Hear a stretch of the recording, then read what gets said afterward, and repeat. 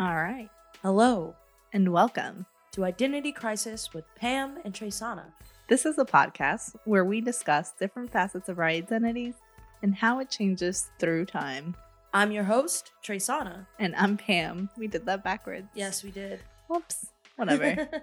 Follow us on TikTok and Instagram at Identity Crisis PT. Or on Twitter at ICPamTraysana. So, Did you do the things you said you were going to do this week? I'm really bad at this segment. I'm really bad at it either. I can't for the life of me remember. I'm just going to go ahead and say no. Or possibly, I possibly had told myself that I was just going to survive. In which case, yes, I did. Yes. However, I actually don't remember what I said I was going to do. Yeah, agreed. Maybe we need to start writing it down. Yeah, probably. Yeah. We'll figure something out. Yeah. So this week, we're going to be talking about 3 different things. Yeah. There's a lot of serious stuff going on right now, and there's a lot of things that we have to get down to the bottom to. There's a lot of conversations that need to be had, right? And we're going to have them all today. We're going to have them all today. So look out. You've got a doozy of an episode coming. Yes, you do. So first up, very serious topic. I have notes written down right here. Amazing. All right, so just get comfortable. I'm comfy. All right. Ratatouille is a Black revolutionary film. Okay. That's discussion number that's one. the discussion number one. Ratatouille is, in fact, a story about Remy, a Black migrant leaving, war-torn area, fleeing to France to pursue his dream of being a cook. A chef. A chef. Excuse me. Okay. A chef. I think you've mentioned this on the podcast before, very briefly. Yeah. So I'm going to let you go on. Yes, because I've got notes this time. All right. It's All a right. very important discussion. And I haven't done. Be on the lookout for some published work about this from me. This isn't really Buy a book, a Yeah. critical analysis. But in my research, I got down pretty much an overview of the plot, and that's really just what I'm going to cover here. Obviously, if you want the true story, you're going to have to be on the lookout for my new book, Ratatouille, I the love Black it. revolutionary text. I'm the first one in line, I promise. All right. So basically, Remy is a Black migrant, right? His home is destroyed by some sort of white violence, and his people must flee in mass. Wait. The woman shooting the gun because she found rats in her house. Yes, White violence. white violence. And his people must flee in mass exodus by waterway, which obviously a lot of migrants Oh my god, you're hilarious. make their way to their ultimate destination via water. So already there is that happening, okay? All right. Now, Okay. as long as you see where I'm going with this. I see So- where you're going. Remy is separated from his people. But so basically, hold on, let me say.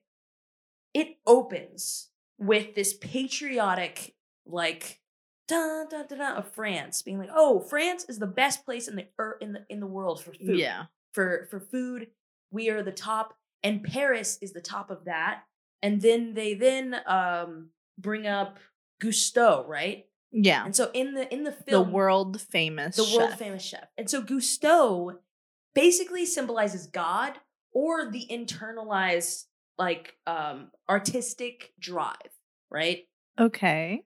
They also introduced what is it? Eton ego. Basically ego. They call him ego. Yeah. Which clearly is just the white ego, right? It's the cultural gatekeeper. Oh my god. Okay. Okay? Are you following me? I'm following you. All right. So basically, that beginning, that right opening setup where you see the TV, you see the guy with the voice, the French voice.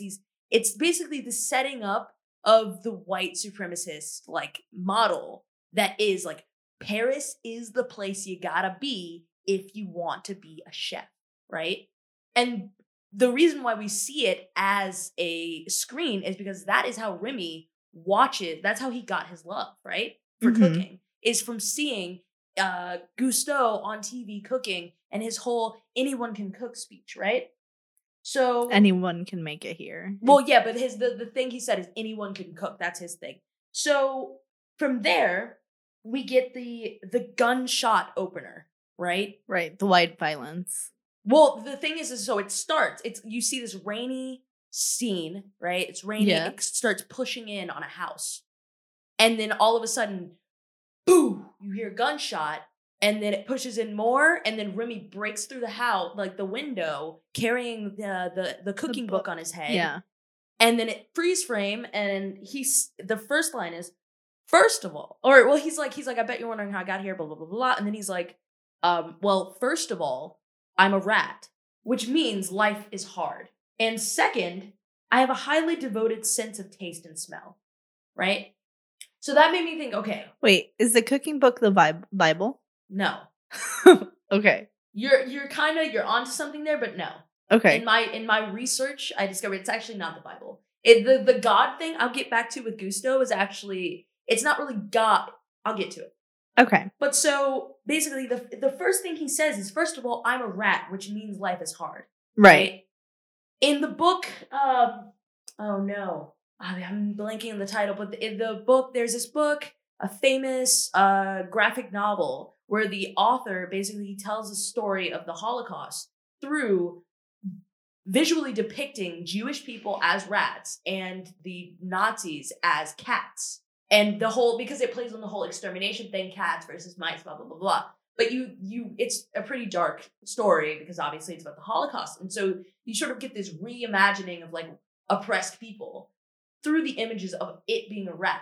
And it sort of humanizes. I think that this sort of depiction of human beings changing a very traumatic thing into something simplistic as a cat versus mice thing humanizes, like dehumanizes the whole situation, which then rehumanizes the actual thing, which is that it re-simplifies something that people, I think, make really complex.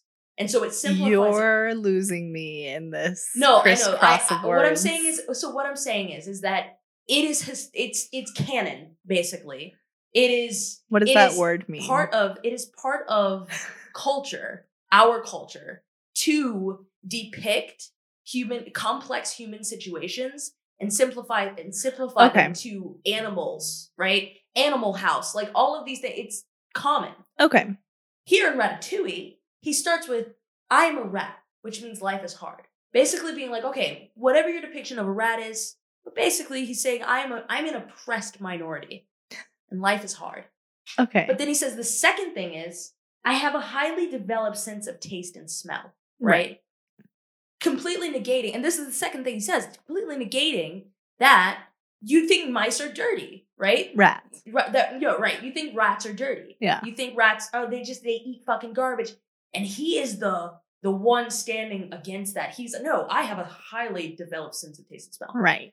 It has to be, like, if under my reading of Ratatouille, Remy is not likable. You're not supposed to like him for most of the movie. Really? No.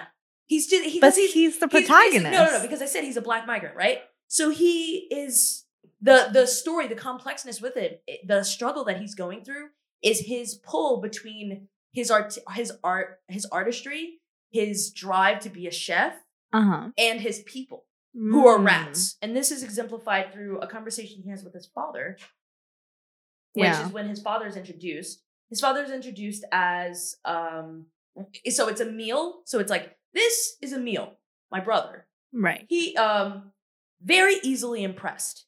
And then it's, this is my dad. He's never impressed. And so the idea is that the difference between a meal and the dad is that a meal simplifies like the optimist, the perfect audience for an artist, the perfect minority. No. Not that deep. No, we're not going there with a meal. What I'm saying is that a meal exemplifies the perfect audience for an artist. Remy is able to get like his validation that he needs as an artist from Emile, because Emile he's very easily impressed. He doesn't really care about anything. Okay. You know, as opposed to Dad, who's never impressed. So immediately he sees that Remy has this skill, right? Where he's able to sniff out the pastry and then he's able to sniff out the rat poison. And his dad's like, right, now that's useful, and puts him to work as a rat poison sniffer. Right. I mean, daddy issues 101. 101. Dad wants you to fucking do something useful. Make your highly talented skill. Yeah, and you just want to fucking do what you want to do. You want to be an artist. And your dad's like, no, make it make money. Yeah. Practical. Right. Exactly.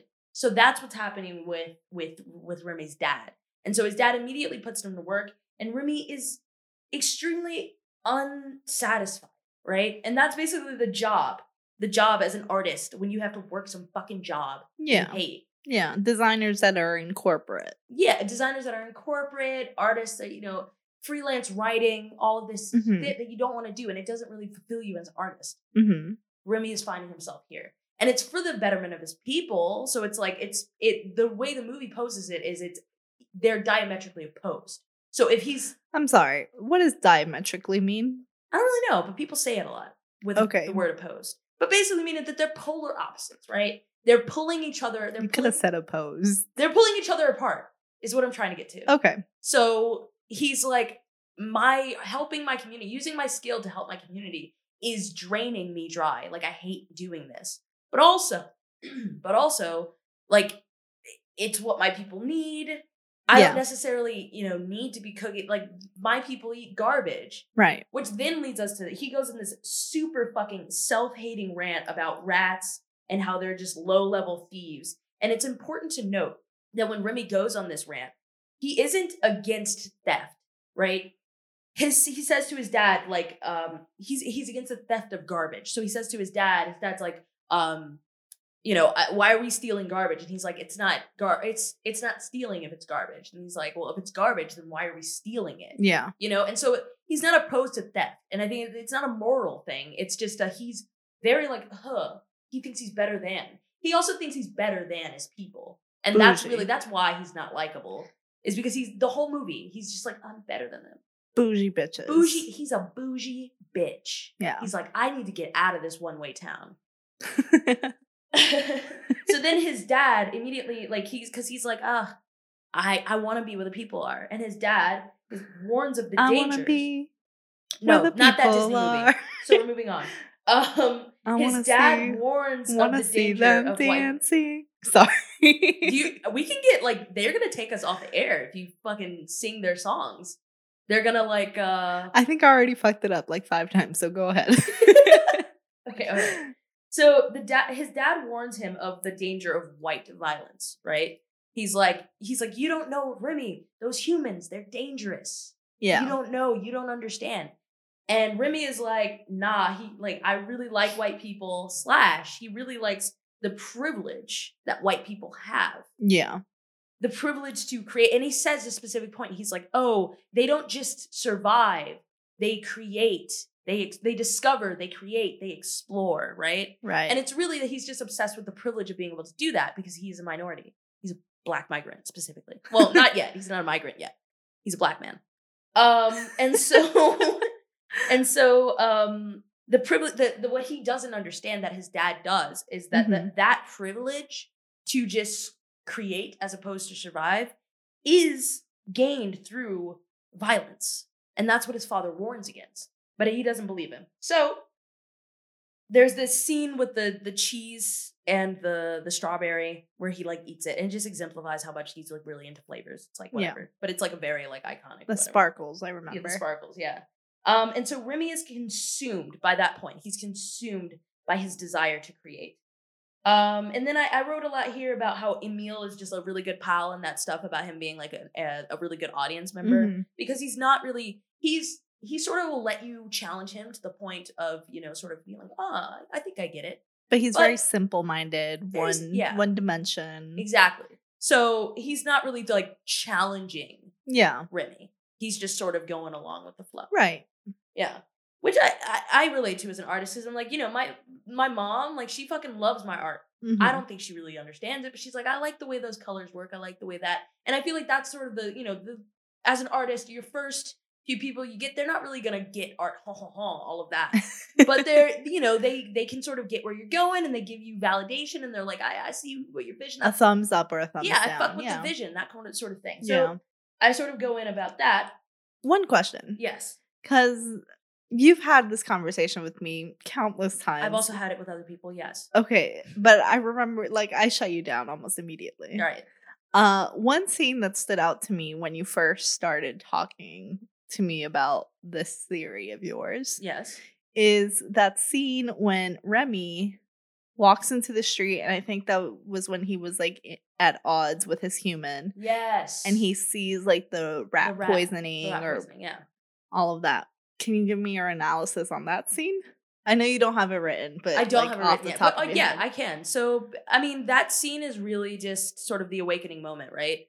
For where he accepts the white violence, like because where he does go finally- back no, to the where humans. I think he finally sees it for what it is. Okay. I think so. Obviously, throughout the film, he is he engrosses himself more and more into this high white society of the chefing He feels world. the privilege. He feels the privilege. I mean, he literally, quite literally, gets it from taking over a white man's body. Like Yeah. the only way he's able to gain that privilege is by mind controlling a white man, right? Who like could otherwise not do the things he's already talented to do, which is the ding ding ding. That was the first thing that I was like, yeah, this is definitely about somebody who's black. Because this is deeper than it's than way a movie deeper about than a rat that wants to be a chef. I mean, sure, the white Chef. people who made the movie might have thought that they were just making a movie about a fucking rat, but they weren't. Okay, and that's just the fact of the matter. They weren't. I think you're right. I mean, when you really look at the movie, plus if you add in the scenes where the woman chef, I think it's Clovette or something like that. Whatever. When she talks about being a woman in the industry and having to work so hard, and this like white boy who's done nothing comes into it, I felt she's a black woman, by the way. These characters were casted all wrong. Okay, so feminist icon. Black feminist icon. Okay, gotcha. Black feminist icon. Okay. Yes. But so, and her goofy white boyfriend. But to bring you back to the question you asked about that scene specifically, that's the awakening moment, right? Okay. So for me, as a real life black person, I can say that my awakening moment was, I mean, we had this conversation. Yeah. Was when Trayvon Martin got killed. Yeah. And I watched how people didn't give a fuck.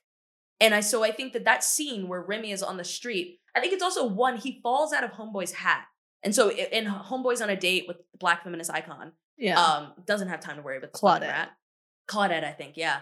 And so she and so he falls out of the hat and he falls into the street, and now he literally falls from the top of this white man's head to the street, and he immediately is ripped back to being a rat. And there's a scene where he's almost hit by a car, and then it's really hectic. Yeah. And then people are scared. People are scared of him. They're stomping on him. Fucking rat, get the fuck out of here. Yeah. And then a light hits a window, and he looks at the window, and it's a window, it's a storefront for an exterminator. Mm-hmm. And they have all of these rats strung up. Right. What is that but a fucking lynching? Yeah. So, and I think that radicalized him. I love it. I love this analysis. Yeah, it's really great. Accept it. Yeah. That's a little taste, just a little taste. Yeah. But I clearly have this worked out, and it's kind of perfect. It is. I think you're right. I mean, he's just naive at first, and then he slowly realizes he has the awakening moment, and then he finds a way to play the system to still get what he wants, and blah blah blah. I can see it. Yeah. Good job. All right. So the next very important, very serious discussion. Pertinent to our lives. It needs to happen. Yes. We got to do some chicken over rice reviews. All right. So I wanted to break down this topic a little further. All right. And just talk about how basic the meal is. Okay. Right? You have chicken over rice. Mm-hmm. Cheap, fast, easy. Right. It is the best street food. It is the best drunk food. It is the best lunch food. Like it works. Really it's a really nice meal. And it's not like McDonald's where it's like fast food and like feels filled greasy and gross and like awfulness. Yeah. It's truly perfect. This is just chicken. Yeah. Over rice. So what makes a perfect chicken over rice? I love like the additions. You have to have the lettuce, tomatoes, sometimes the carrots. Salad. Yeah, the little salad. White sauce. Of course, you need a white sauce. And hot sauce. Yeah. So what is white sauce? It's the tahini. It's called white sauce in New York. I don't know. Yeah. Like it's because you get a different thing. That's where the review kind of comes in, is that there's different white sauces. Like, yeah, there's ones that are basically ranch. There's ones that are a little bit more like flavorful, but I don't really know. I think there's some like I think it's supposed to have like dill or something. Like what is it called? It's tahini or something like that. Tahini. Okay, so tahini is a white sauce. Okay, I think it's usually based on tahini, but I'm saying because they also like they water it down. Like that's true. You know, like there's a runny tahini sauce. There's you know there's all different types of So it's not really tahini. Like I don't really want to be like I'm sure if you went to like Greece or you know like the Middle East or not the Middle East, the Mediterranean area, like our fucking tahini sauce isn't their tahini sauce. You're right. Yeah. Okay, and then obviously hot sauce. So I like the whole shebang. Yeah, you need it. You really do. And then I really like when I'm feeling a little, you know, a little special. It's a Friday and I just got my paycheck, and why not get a little bit extra? I do a mixed over rice, so it's like chicken and lamb. Ooh. Very good, very good, I must say. Nice. I wasn't like, you know, I didn't order chicken over rice before I came to New York. Like it wasn't something I would like go outside to get. It was just cheap food I can make at home, right? Right. But I gotta say, it is the best street food. Absolutely best. And you would see like the New York movies of like street foods, and it'd be like hot dogs, pretzels, and maybe like a shish kebab. Yeah. Maybe. Chicken over rice, man. Chicken over rice. And it's always a lot. Like you can share with somebody. If you're coming in a family, get 3 of those. 3. I mean, 3 is push. I'm like 3. I mean, it depends how big your family is, but I'm thinking like my family, 3 is good. Yeah. And it's only $5. If you're going to the right places, it's only $5. Yeah. If it's way over $5, you're not in the right neighborhood. Truthfully, and you should just leave. Yes. Yeah. So there's like $11 chicken over rice plates. Come on. Absolutely not. I won't go for it. It's got to be a $5 and maybe a 6 or 7, but no more. Yeah. No more. So my favorite ones in the city are obviously the one that's near work that I knew the guy and he would like hook me up. Okay. So it's on 40th and 7th Avenue. Okay. In Manhattan. And then the other one that was really good is the one right in front of the Trader Joe's wine shop. Okay. I think those are my top 2. The Trader Joe's wine shop one is really fucking tight. Yeah. Not the one on the right, the one on the left. Yes. The one closest by the street. Like, or the one closest by the one closest to Union Square. Yeah, like the one closest closest to Union Square. Exactly. Yeah, absolutely. But like so 10 good. out of fucking 10. Yeah. And if you're ever in the city, like a little drunk, go by there. Because you could just go get wine. Yeah. Get your chicken over rice. And then you're set. Have a good time at the park. That literally, we did that one day. It was fucking awesome. It was perfect. It was so fun. Yeah. But that's my chicken over rice review. Perfect. It's got to have everything. You got to have a little bit of a kick, hot sauce. And I always ask for extra white sauce. Yeah. It needs to like be You need it. Because sometimes the rice is a bit dry. Yeah. Yeah. No, so then, so what I'll say is that chicken over rice for me, it was like you said, it was like a cheap food that I would make like, you know, in my dorm or whatever, like really quickly. And then once I started, there's different flavors and there's different presentations. Yeah. Chicken, everybody does their chicken differently. Everybody does their chicken differently.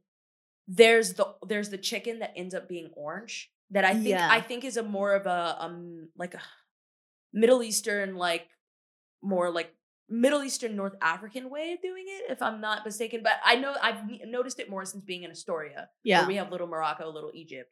Like their chicken ends up being like an orange color, or even like up to red, like it's or even like a red, but it's delicious. Yeah. And then there's also like I think those are usually grilled. Yeah. Too. Well, and then there's the Greek way where it's like it's just gray chicken, but it's got more like herbs on it. So it's like oregano or like you know. So yeah, there's different ways of doing chicken. I love it.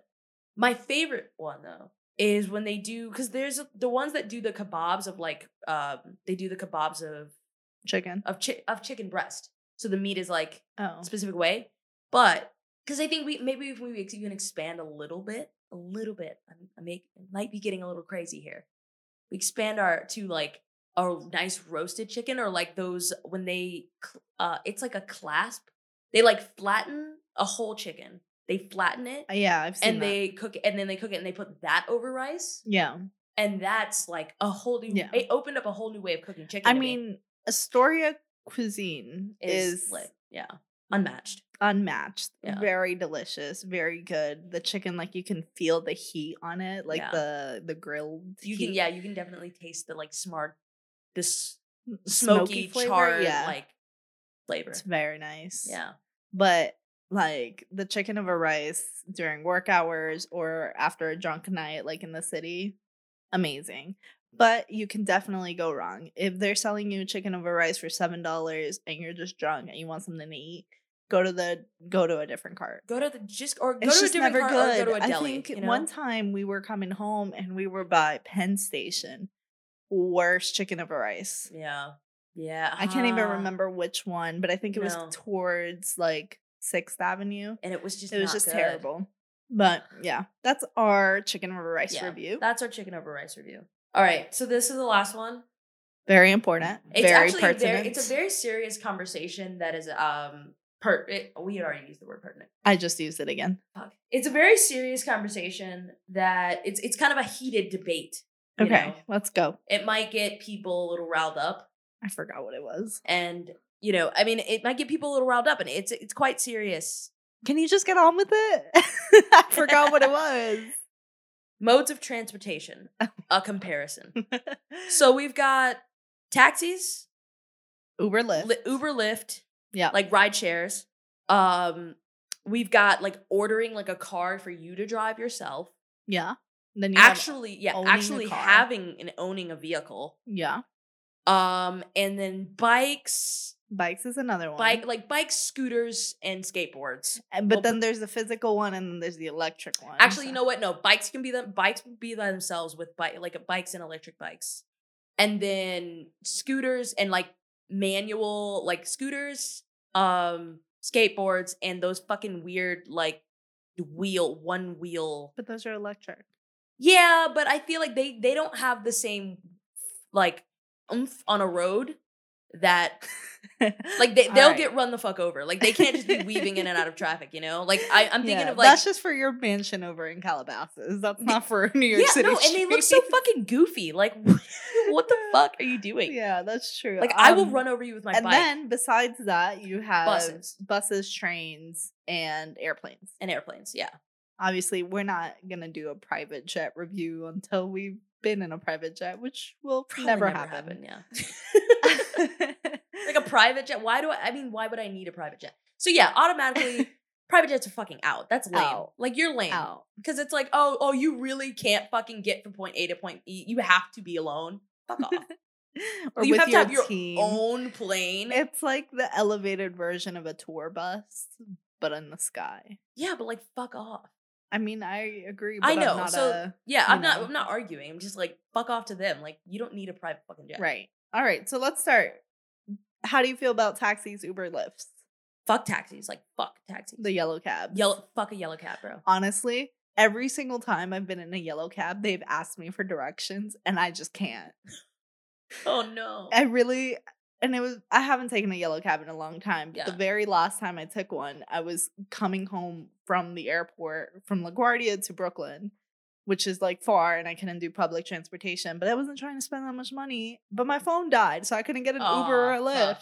Yeah. But also besides that, I think it was my second year of college, so I wasn't familiar with the streets. I hadn't been driving. I don't know how to get from here to here unless it's on a train. Right. And they were asking me for directions. Like, should I turn here? Should I turn there? Like, I do not know. Do you need, like, I think I borrowed their charger and got my phone to turn on. And I was like, hold on. Let me Google it. Yellow cabs. Yeah, fuck off with yellow cabs. Yeah. So it should be known that I'm coming from this perspective of a biker, a cyclist. I bike around the city for the most part, or especially for the last few months. For inexplicable reasons, I've been biking more. So God knows why. I don't know. Just felt like it really. And so I've been biking a lot more, and so my perspective of fucking cab drivers is that they can eat my dick whole. I hate, like, they are the rudest people on the road. They don't care if they almost kill you. They don't care. The first like altercation I got into on a bike, like in the city biking, was with a fucking cab. Yeah. Because I punched his fucking hood because he was trying to turn when I was trying to turn it. And it's like, you're in a car. You can literally kill me. Yeah, like, you can kill me. You're like, can you just slow down for 5 seconds? Yeah. Like, you're not gonna fucking lose your fare because you like. Yeah. And I've read a little bit and seen a little bit, like, some videos on how long and how much it costs to, like, become a yellow cab driver in the city. And, like, I got respect for that, the process. Yeah. Or whatever. Well, it's also it's a highly immigrant field, like direction. It's a lot of immigrants get like roped in, and the way it works, it's like it's a medallion thing. So you have to buy something that then allows you to do. And it's like buying a house. It's so fucking expensive. Yeah, and then you also, I think you rent out your cab, or like you work for another company. Yeah. So it's fucked up. And like when Uber came around, there was a lot of a lot of taxi drivers like, losing their jobs, killing themselves. Like, it was like serious. Yeah. And so like very serious. I really feel for them in that way, but also like the industry should have like sort of responded better to. Yeah. I don't think I feel bad for them. Yeah.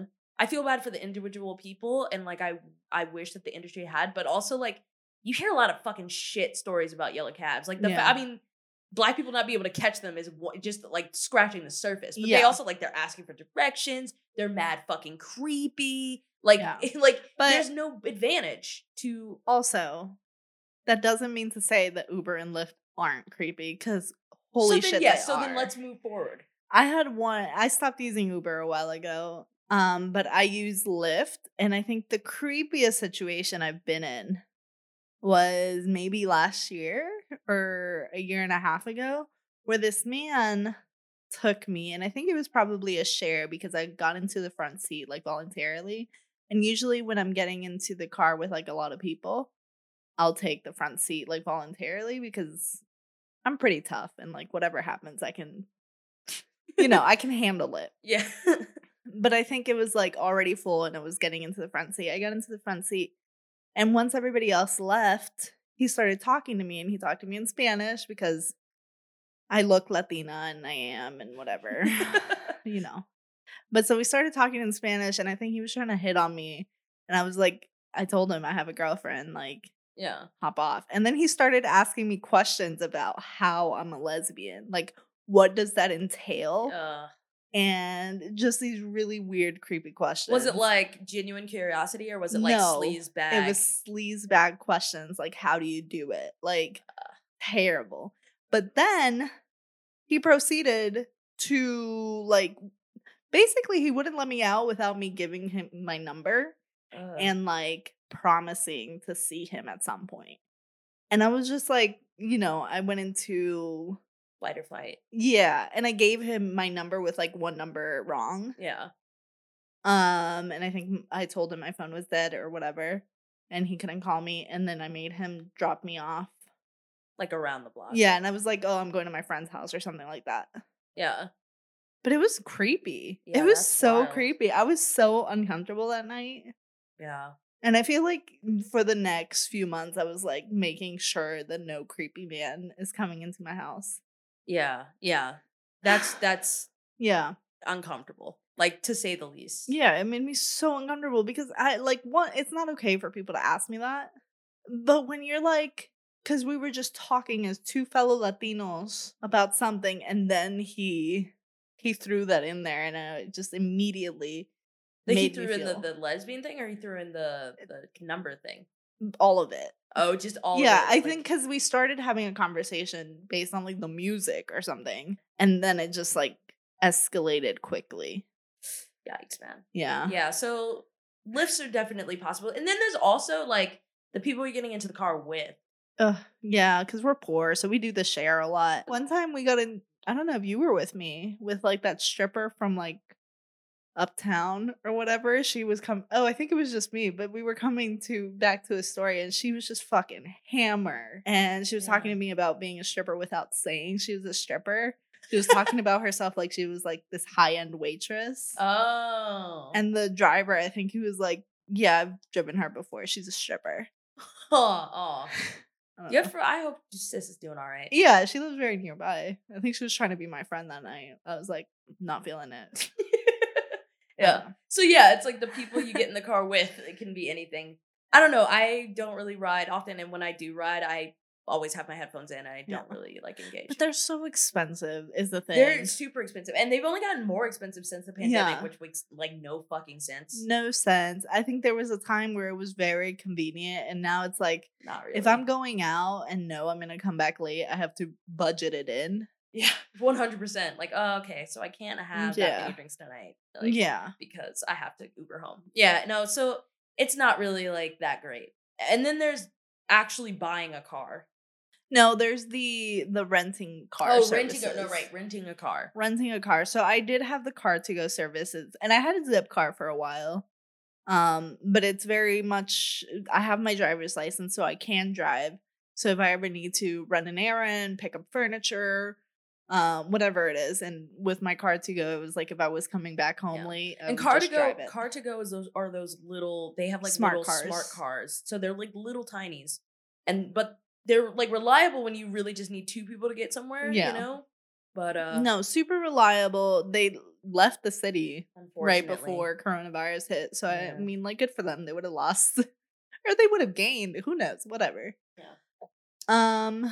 But yeah, I think Revel kind of goes in this too. It kind of works. Revels and city bikes. Yeah, like ride shares. Yeah, because there's also the scooters that you can rent that are all over trashing my city of Richmond. Yeah. So it's the subscriptions. I think they're great.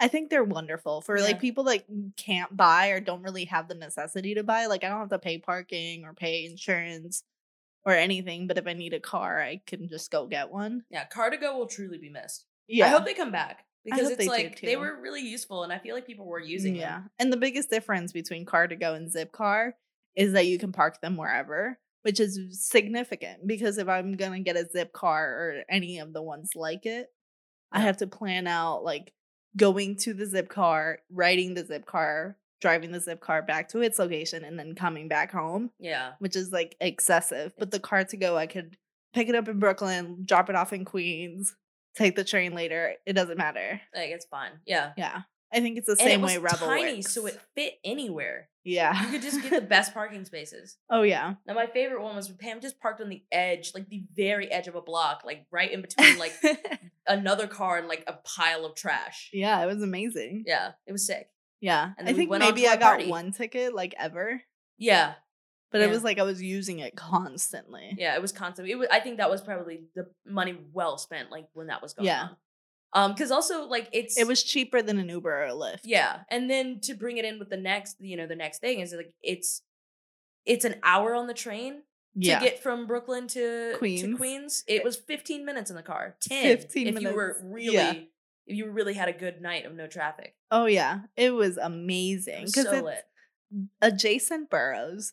15-minute drive. We lived next to the highway. The school was next to the highway. It was a quick, like, one go. Yeah, it was perfect. But taking the train at midnight or like however late it was impossible. Yeah.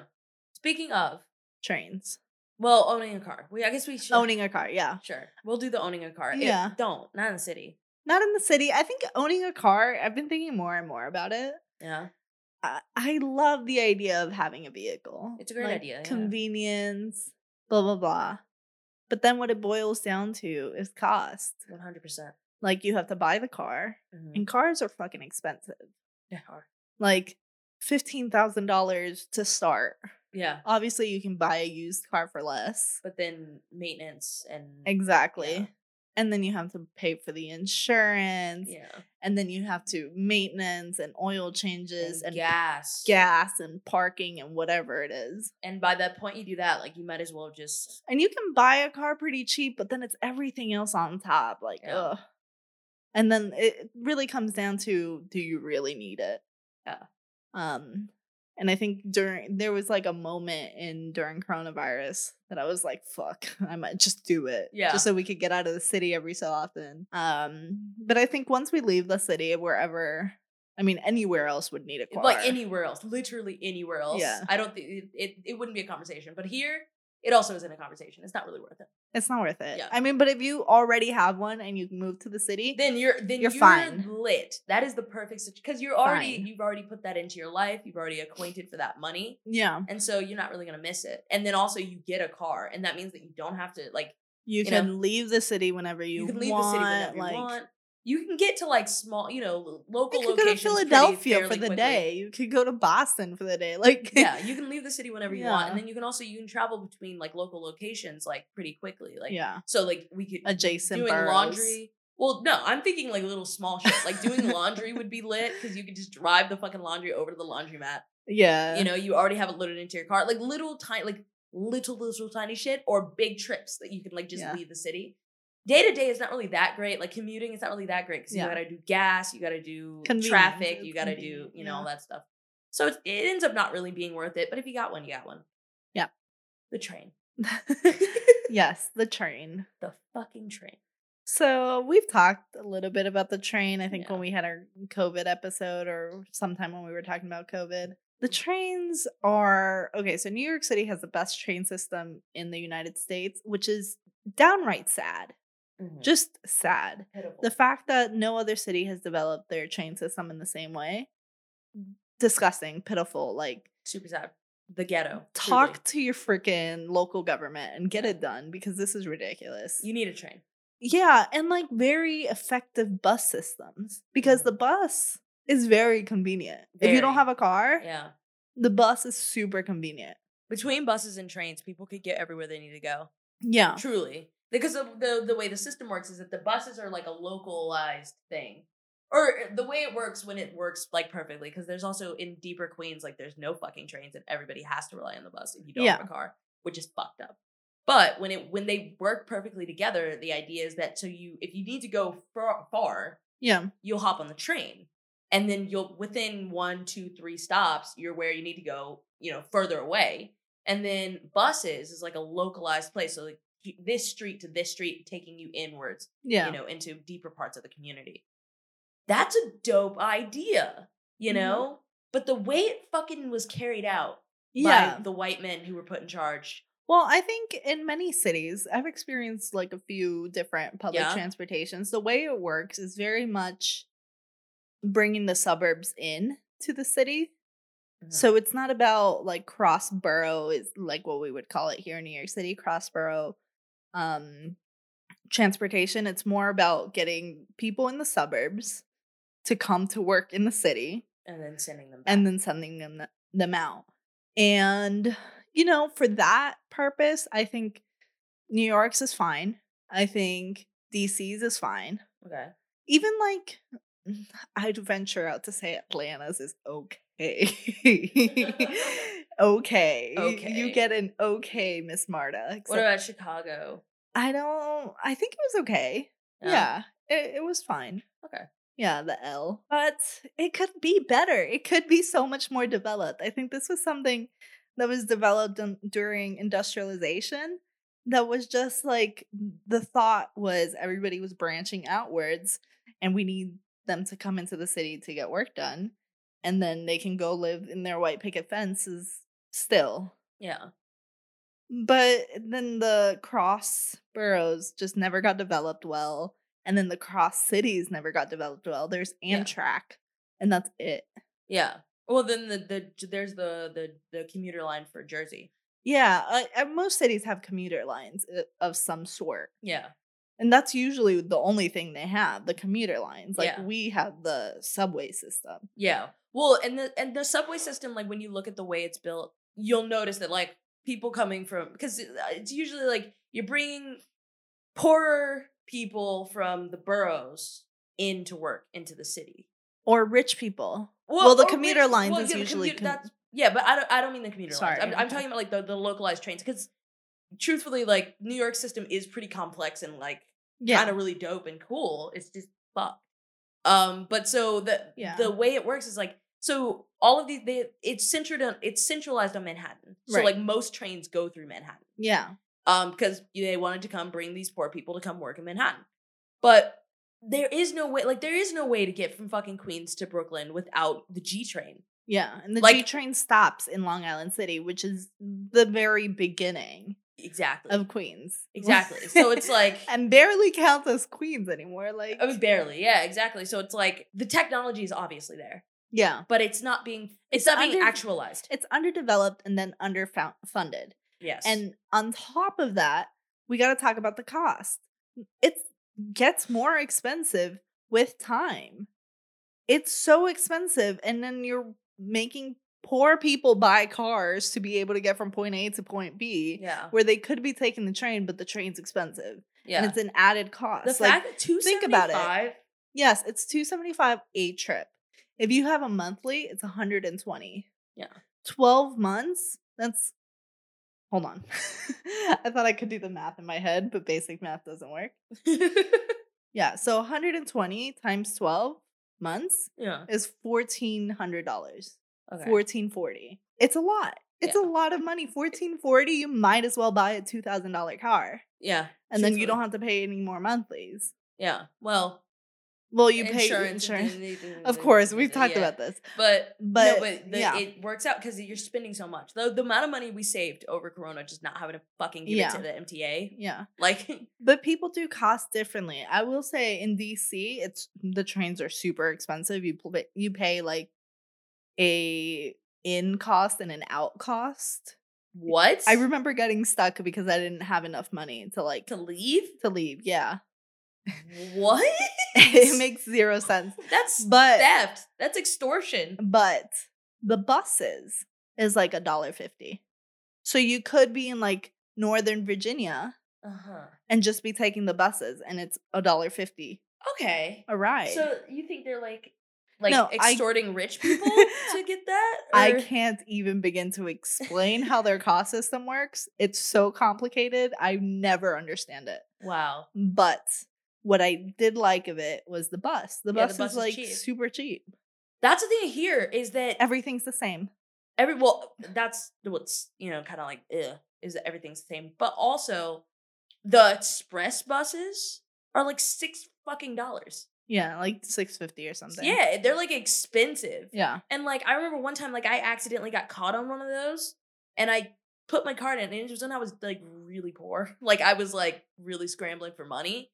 And it took $6 of my dollars, and I ended up like it skipped my stop, and I was just like, "Fuck!" Like, oh my god, I'm on this train headed to nowhere. That's the worst. That's the worst.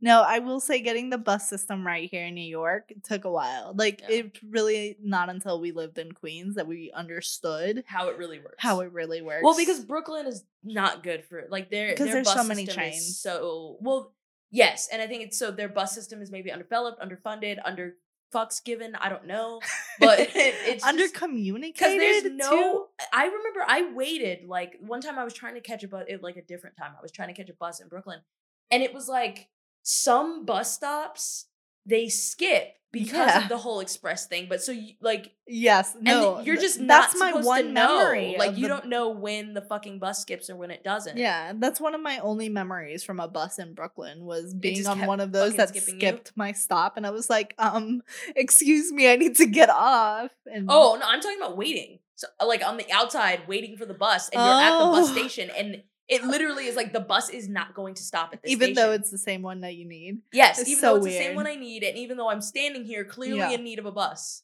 Yeah. They won't stop. And it's so fucking weird. So public transportation could be good and is a good solution. I'm very pro public transportation. Very pro, yeah. Like if I'm going out with my friends, I'm like the first one to be like, yeah, let's just take a train from here to here. Yeah.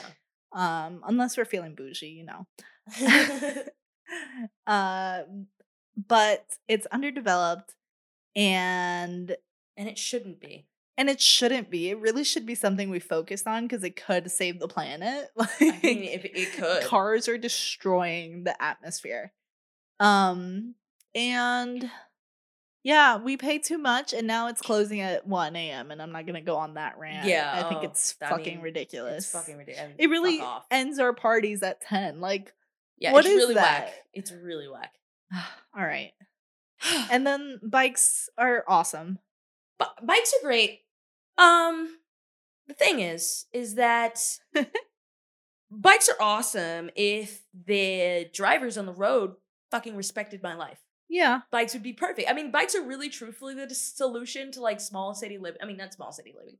City living. Mm-hmm. The only thing is that obviously New York City is like a small distance. Small distance, yeah, because New York City is like a bigger city with a lot of shit going on. Yeah. But like getting around Queens, I can pretty much just use my bike. And even like if I'm going to like the northern part of Brooklyn. Manhattan. Oh, well, northern Brooklyn, yes, but also like the northern part of Manhattan, even like I can get over that bridge and then I'm good. I can go anywhere really. And plus, once you're in Manhattan, it's way really simpler to bike around because of the grid. So the only thing is that fucking drivers are aggressive and it's scary. A very small city like Manhattan. I feel like when we biked it was very like you can bike calm. around easy. The only thing is the drivers. The fucking drivers. People are aggressive ass drivers here. Yeah. And the other fucking day we have city limit, like what is it? City speed limit of 25, and I think that fuck off. Yeah. 25. Or is it 25?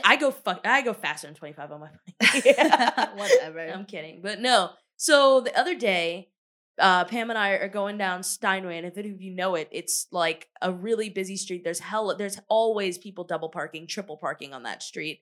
There's buses, there's delivery trucks, like it's a busy street. And then also there's hookah bars now, which have their outside dining that takes up a whole layer of the street. A whole parking lot. So there's even more double parking. So there's even more, yes. Is.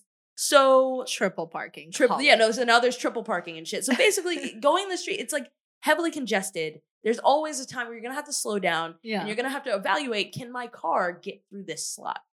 And so can my vehicle get through this slot? The thing is, a bike has 2 wheels as opposed to a car, it's 4. So and it's also very thin. Yes. And so I usually can get through a spot that cars just can't. Yeah. And so the other day, Pam and I are out riding. And we end up getting stuck behind a bus. It like just stops. And then on the other side of the street, there's somebody parking or something. So it's just like it's caught up. So I'm like, all right, I'm going to take this opportunity to get in front of this bus, And so I start to bike out. This fucking Aggie ass driver like almost runs into me because he's like, he sees that I'm starting to go. So then he's like, no, I'm going to go. And it's like, I literally was like, and how are you going to get there? Like, yeah, you want to go, but how are you going to get there? What are you going to fucking squeeze? Have you thought about point A to point B? Yeah, like have you thought about really like how geometry works? Yeah. I think the thing about when I drive like a car, I am so, especially in the city, so aware of your peripheral. I'm so anxious. Yeah. Like because the streets are very narrow and then there's parking on the streets. So my biggest anxiety, especially like in big cars, is hitting somebody on my right or my left, like not having enough room to get through. And even when there's somebody double parking and I'm trying to get around them, I'm like, oh my God, I'm going to hit them. Oh my God, I'm going to hit them. Oh my God, I'm going to hit them. And obviously like driving the smart car was amazing because I didn't have to worry about that at all. Yeah, you're just zooming around. But I just don't know how these people do it. No, and this fucking guy proceeds to be just the biggest jackass about it. Like, because the thing is just take your L. I'm on a bike. I have 2 wheels. I went in front of you. It's over. But you can wait. You can, and you had to. There was no other choice. I cannot say this enough. There was no other choice. So, anyways, the fucking guy, we get to the stop because there's a fucking red light because it's New York City. Yeah. So we get to the end of the road and there's a red light. And we have to wait. He has the nerve to hop out of his car like he's gonna do something. And I was like, "What are you gonna do with your fucking lime green shirt, sir? With your fucking sleeves gone? Get back in your car." Like, what the fuck? That was so stupid. That was so dumb. And like Pam's like, don't. And I'm like, fuck this guy. Because I hadn't seen anything that happened. So it was very much just like what's going on? Yeah, now because I'm fucking angry. Cursing this guy out. Yeah, no, fuck. And it's been a lot of like near-death experiences lately on the road. Like where it's like I literally I'm like, oh shit, I almost just died. And then I keep on moving. Yeah, I mean something similar happened to me. Like people just don't look. People don't look. Yeah. They're not paying attention at all. Yeah. And then they act like it's my fault. And I'm like, if you were paying a lot more attention, this wouldn't have even happened. So anyways. So that's biking. Anyway. Biking is the supreme way, but you get no respect. So that was just our analysis on modes of transportation. Yeah. I think. Modes of transportation. A comparison. All right. All right. So let's move on. To listener questions. Listener questions. listener questions. Send us your questions, your stories, your rants, your tea, your blah to identitycrisispt@gmail.com. Mm-hmm. All right, now let's get into these questions. What's something you learned this week? People take up a lot of energy. Yeah. People don't know how to respect boundaries from time to time. And they also don't know how to create them. Yeah. And also, adults are just like older children. Oh my gosh, yes. And you have to, sometimes there are some adults that need to be micromanaged, and you have to follow up and follow up and follow up to get them to do a simple task. Are you talking about your boss? No, I'm talking about who are you reading? No, not my boss. Yeah. This guy I've been trying to get in contact with like all week to do a small task, and waited till like Friday at 5 to get it back to me. Oh, that's so annoying. I think it's been over a week too, and I've just been like calling him, emailing him, and been like, "Hey, so remember that thing we talked about? Yeah, you said you'd get it back to me, and you never did. Huh. Yeah. Funny that. And you have to like be so nice about it. It's so annoying. Yeah. All right. But yeah, so something I learned this week was boundaries, but also like, so there's boundaries to other people, which I feel like is something that I was focusing on a lot, like, previously, just sort of like not letting people suck me into shit I don't want to do. Yeah. But then there's also just knowing what I'm capable of doing, like my own fucking boundaries of like, hey, Trésana, don't cross Trésana's lines, Yeah. Don't think that you can do something that you don't really want to do. Because the thing is like, I'll get in these scenarios where I'm like, oh, that sounds like fun. I don't necessarily want to do it, but it sounds like a good time. Hell yeah. And then it doesn't work out the way I thought it would. And then I get really disappointed and I get upset and I tend to take it out on people. Yeah. And then it's just, it's a bad where you should have just listened to your instinct of like not wanting to go in the first place. Exactly. Where I should have just not gone. Yeah. But I'm like, I want to be the life of the party. I want to be a good time. I want to go. Yeah. And then, and it's like, instead of doing that and being annoyed at every little thing that happens whilst I'm there. Yeah. I should just not fucking go. Yeah. I mean, I watched the TikTok. There's a TikTok series of how to be a bougie bitch 101 or some shit like that. It's amazing. But you don't always have to go. Make your presence a blessing. Make it important. Be like Beyonce. Don't always be there. That's good. Yeah. I thought it was great advice. I already do that. I'm like, I'll be there like 25% of the times I get invited. Yeah.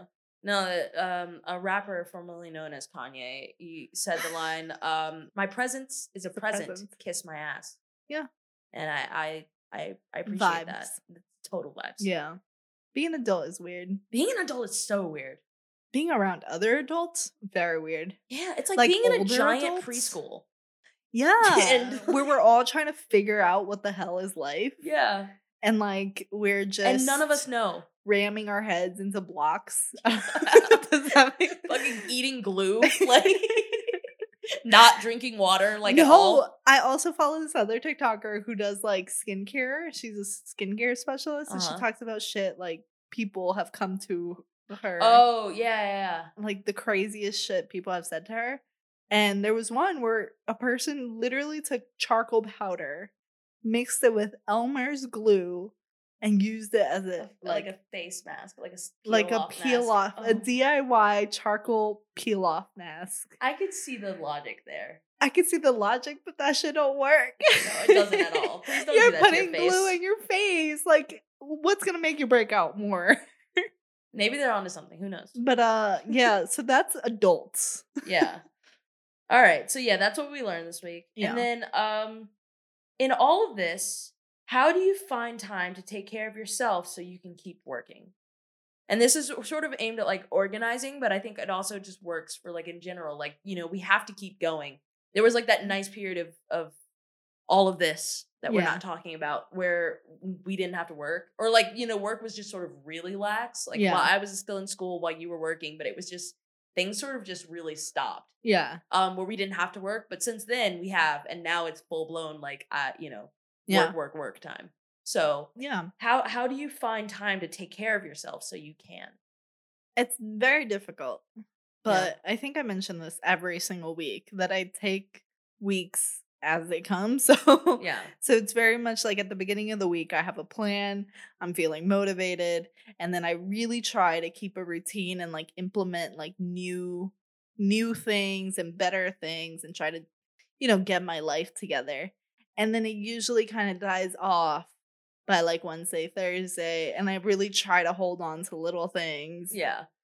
And then I try again on Sunday. Like, yeah. It really works like that. It's like a little cycle.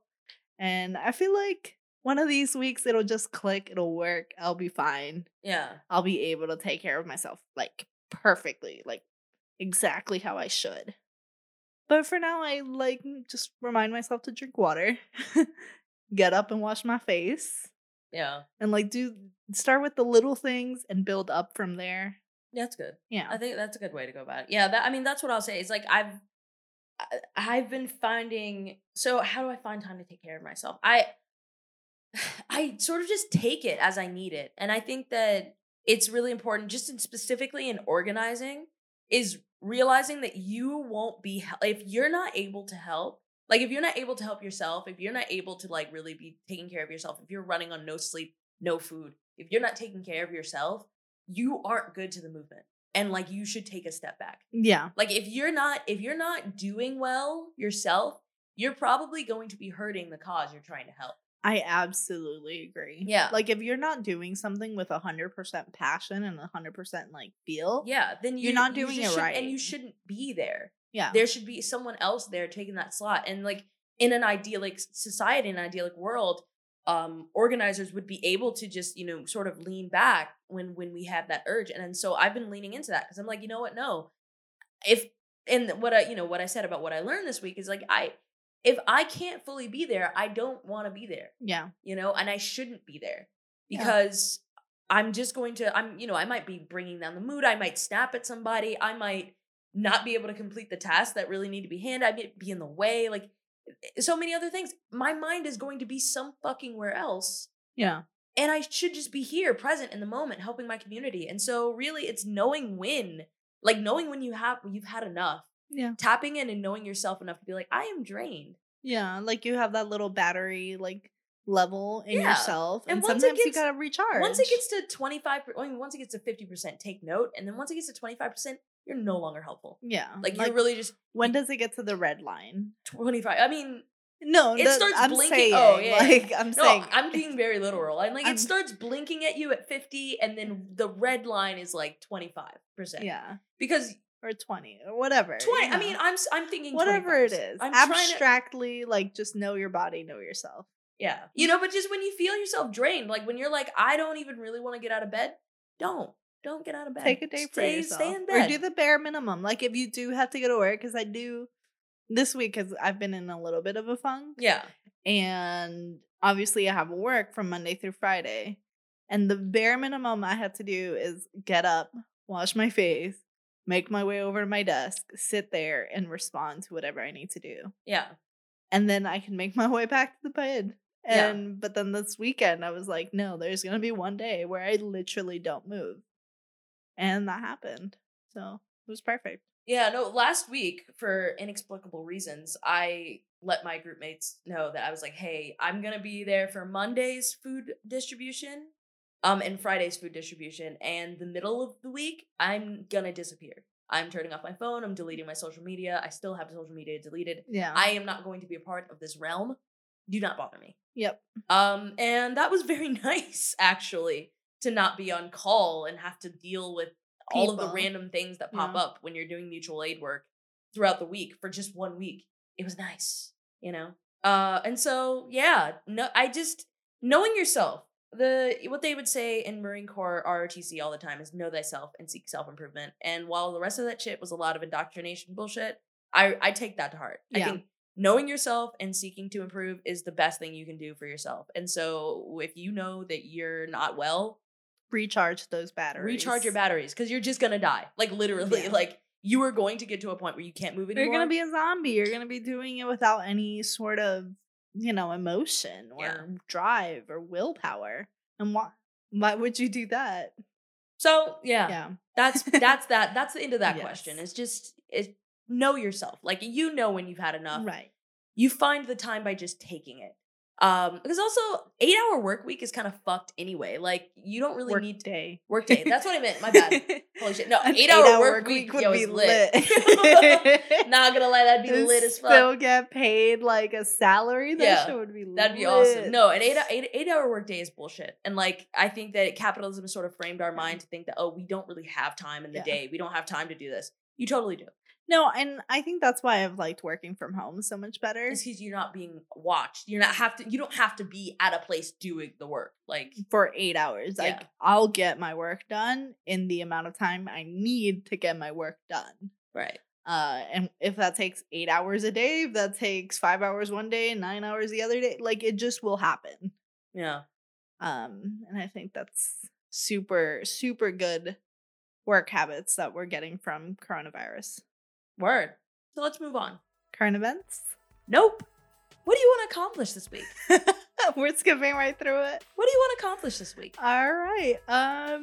Well, I'm working on a little design for the podcast. Oh. Yeah. Exciting. So I hope I can finish that by the end of the week. But shit takes time, you know? And ideas, and then like brain farts, and then it's like the writer's block thing, but like designer's block. Yeah. So we'll see. Word. Maybe we'll have new branding, and maybe we'll have some merch. Ooh. La, la, la, la. Yeah. So what about you? So yeah, I'm feeling it, the art toho thing again. Like, I'm really into the painting these days, and even writing I've been into a little bit more. Somebody reached out to me about some sort of publishing situation, so I'm trying to get back into that. So hopefully I'm gonna finish a couple art pieces. We have a sort of short week. Next week we're going home to visit my family. So we might have taking a little mini. Yeah.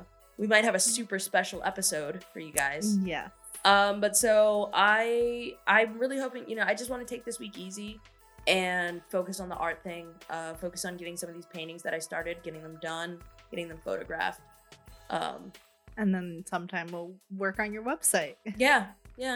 Slowly working towards a website. But for this week, I want to finish the paintings that I started this last week and then get them photographed. Sounds good. Yeah. All right. So, as a final thing, fuck Donald Trump and goodbye. Goodbye.